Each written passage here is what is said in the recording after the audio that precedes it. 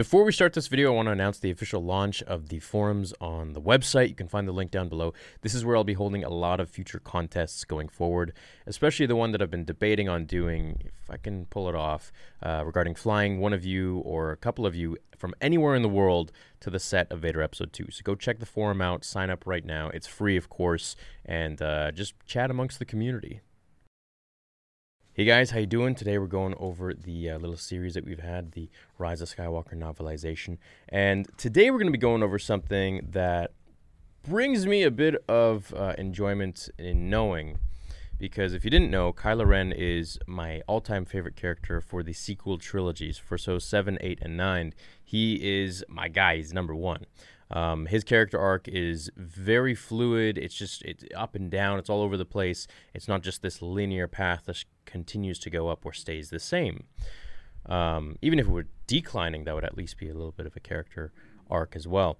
But he's always finding more about himself, who he is, what his internal struggles are, and his path from the light to the dark and then back to the light. So one of the things in the end of the movie where he dies, it was a little bit anticlimactic for me because I was like, well, this is like my favorite character. They just killed him off. Like, you know, Rey's kind of had it all through the beginning, and I wanted to see more from Ben. And I understand this is his redemption, or Ben-demption as it's called. After he resuscitates her, gives her his life. This is kind of his, what he's paying for to the galaxy. Like, hey, look, I was bad, and now I'm giving you, the light. I'm giving you Rey. I'm sacrificing myself. But the main thing in Star Wars is that when you die, you turn into a Force ghost or something if you are good, right? We saw this with Luke and Obi-Wan and Yoda and all the Force ghosts at the end of Episode 9, at least their voices. And, of course, with Anakin.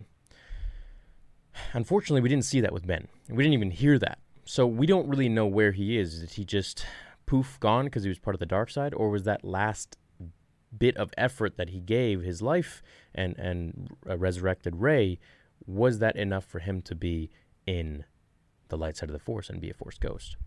So today we're going to go over what happened to him, because something did actually happen to him. And then we're also going to discuss how exactly he became a Force ghost in Legends, because I have the answer regarding how Anakin became a Force ghost. Because a lot of people were confused as to how he did that, right, so quickly. If we read right here on page 239, so at this point in the book, basically we're led up to the point where Rey and Palpatine fight. She kills him with his own attack, reflecting it back onto him, as we've seen before. And now Kylo comes out of the pit that he was thrown into, and he doesn't actually use the Force like we saw in the comics, so that was kind of pointless. It says he just found a jagged piece that he landed upon. Let me try to find it here. Ben's fall had been caught on a jagged outcropping. His ankle was twisted, and he was pretty sure he'd broken at least 2 ribs, but he had to get back to the throne room. So his fall was caught on a jagged outcropping, so he didn't actually use the Force to float above the ground like we saw in the comics, like Snoke or Palpatine was actually training him to do, unfortunately. But that would have been pretty cool to see, because it would have shown some leniency, but that's fine. He got lucky, I guess, with the outcropping.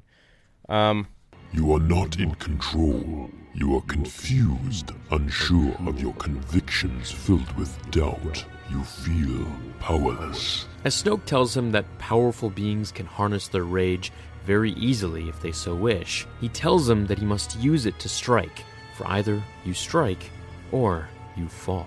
And with that, he lets go of the Force, and Kylo falls to his death, as Snoke tells him to use his fear to let it crystallize into anger, to turn that anger into power. Kylo begins to float off the ground using the Force. This is a really cool Force power that shows just how Force users can survive massive falls without a single injury. When Kylo asks Snoke if he would have caught him had he not been able to save himself, Snoke tells him that Skywalker would have, which is why he was holding him back. Snoke tells him that if you are to rule at my side, I can't have you defeated by heights, which I think is a really cool line. As they get into Snoke's ship, he tells Kylo that he's taking him somewhere else to train. Ben poured everything into her. He found reservoirs he didn't know he had. He gave her his whole self. Her diaphragm rose with a breath, and her warm hand covered his. Her eyes lit up. So then she goes on to kiss him, a kiss of gratitude, acknowledgement of their connection, celebration that they'd found each other at last. But then she drew back, concerns on her face. She could feel him growing cold.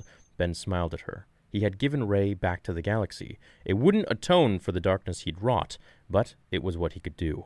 Ben Solo had no regrets as he collapsed to the ground. The Force reached for him in welcome. His final awareness was of Rey, clasping his hands with her own.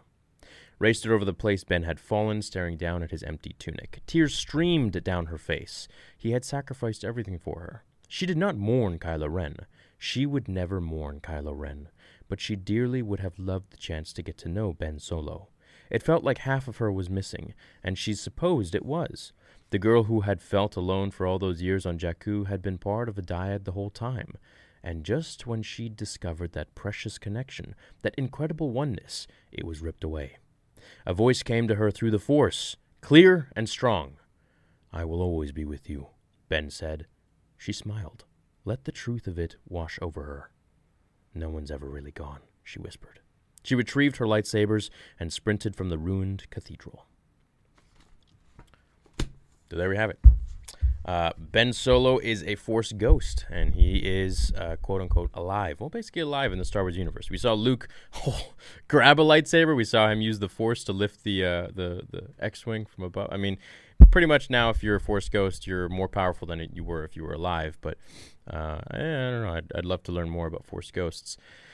It would have been cool if Rey was like, wait, you can do all this? Like, let's just hop in the X-Wing with me. Or why don't you just teleport, and I'll meet you over there. That would have been pretty sweet. So, how did Ben do it? Okay, well, that's not explained, obviously, in canon yet, but in Legends, the way Anakin did it, after, he defeated Palpatine and rose from Darth Vader, in a split second, it was kind of like everything slowed down as he was looking at Luke, and Luke removed his mask and returned the Jedi. This is from is it the junior novelization, or is it Dark Lord? So, it's one of those books. The Rise of, I think it could be, I don't know. It's one of those books. Anyways, it's pointless. So at that split second, everything slows down, and he hears Obi-Wan's voice. And as he's dying, he's like, Obi-Wan, how can this be? And then Obi-Wan snaps at him. He's like, look, we only have a few moments for you to get this right. And if you don't, you will just cease to exist entirely. So learn my teachings. And in that split second, he teaches him as he's about to die. And it becomes a Force ghost. And it was literally that quick and that simple. That's how they explained it in the book. So I assume that someone reached out to Ben and most likely Luke. And so that's probably how he did it. Now, Anakin in this book so far is alluded to but as being there. But I have to read more about it. And there's a part where someone's talking about Rey senses that Luke is with someone or something like that from beyond the Force, but it's not explained as to who it could be. Kind of just like when Luke died in the Last Jedi novelization, it was said that someone was speaking to him to let go, and no one really knows who it was. It could be Ben Kenobi. It could be Anakin Skywalker. We don't know. Before the movie Last Jedi ever came out, someone emailed me saying that we're going to hear Anakin's voice at the end of the film. They said they've worked on the film, blah, blah, blah. But I guess that was cut. But it was left in the novelization, so I don't know. I don't know why they keep cutting Anakin out, man. I wish they would just leave him in there, in the flesh at least, I kind of imagine we see like a Mufasa moment at the end of The Last Jedi. It's like Luke's looking at the clouds and it's just like, Anakin appears, my son, with David Prowse's voice. Sorry, not David Prowse, James Earl Jones. David Prowse was the guy who was Vader in the suit.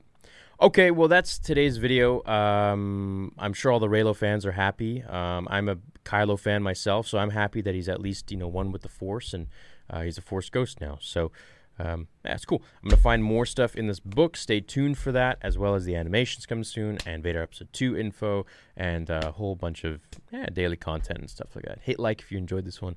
Catch you in the next video. Until then, remember, the Force will be with you, always. Now, fulfill your destiny.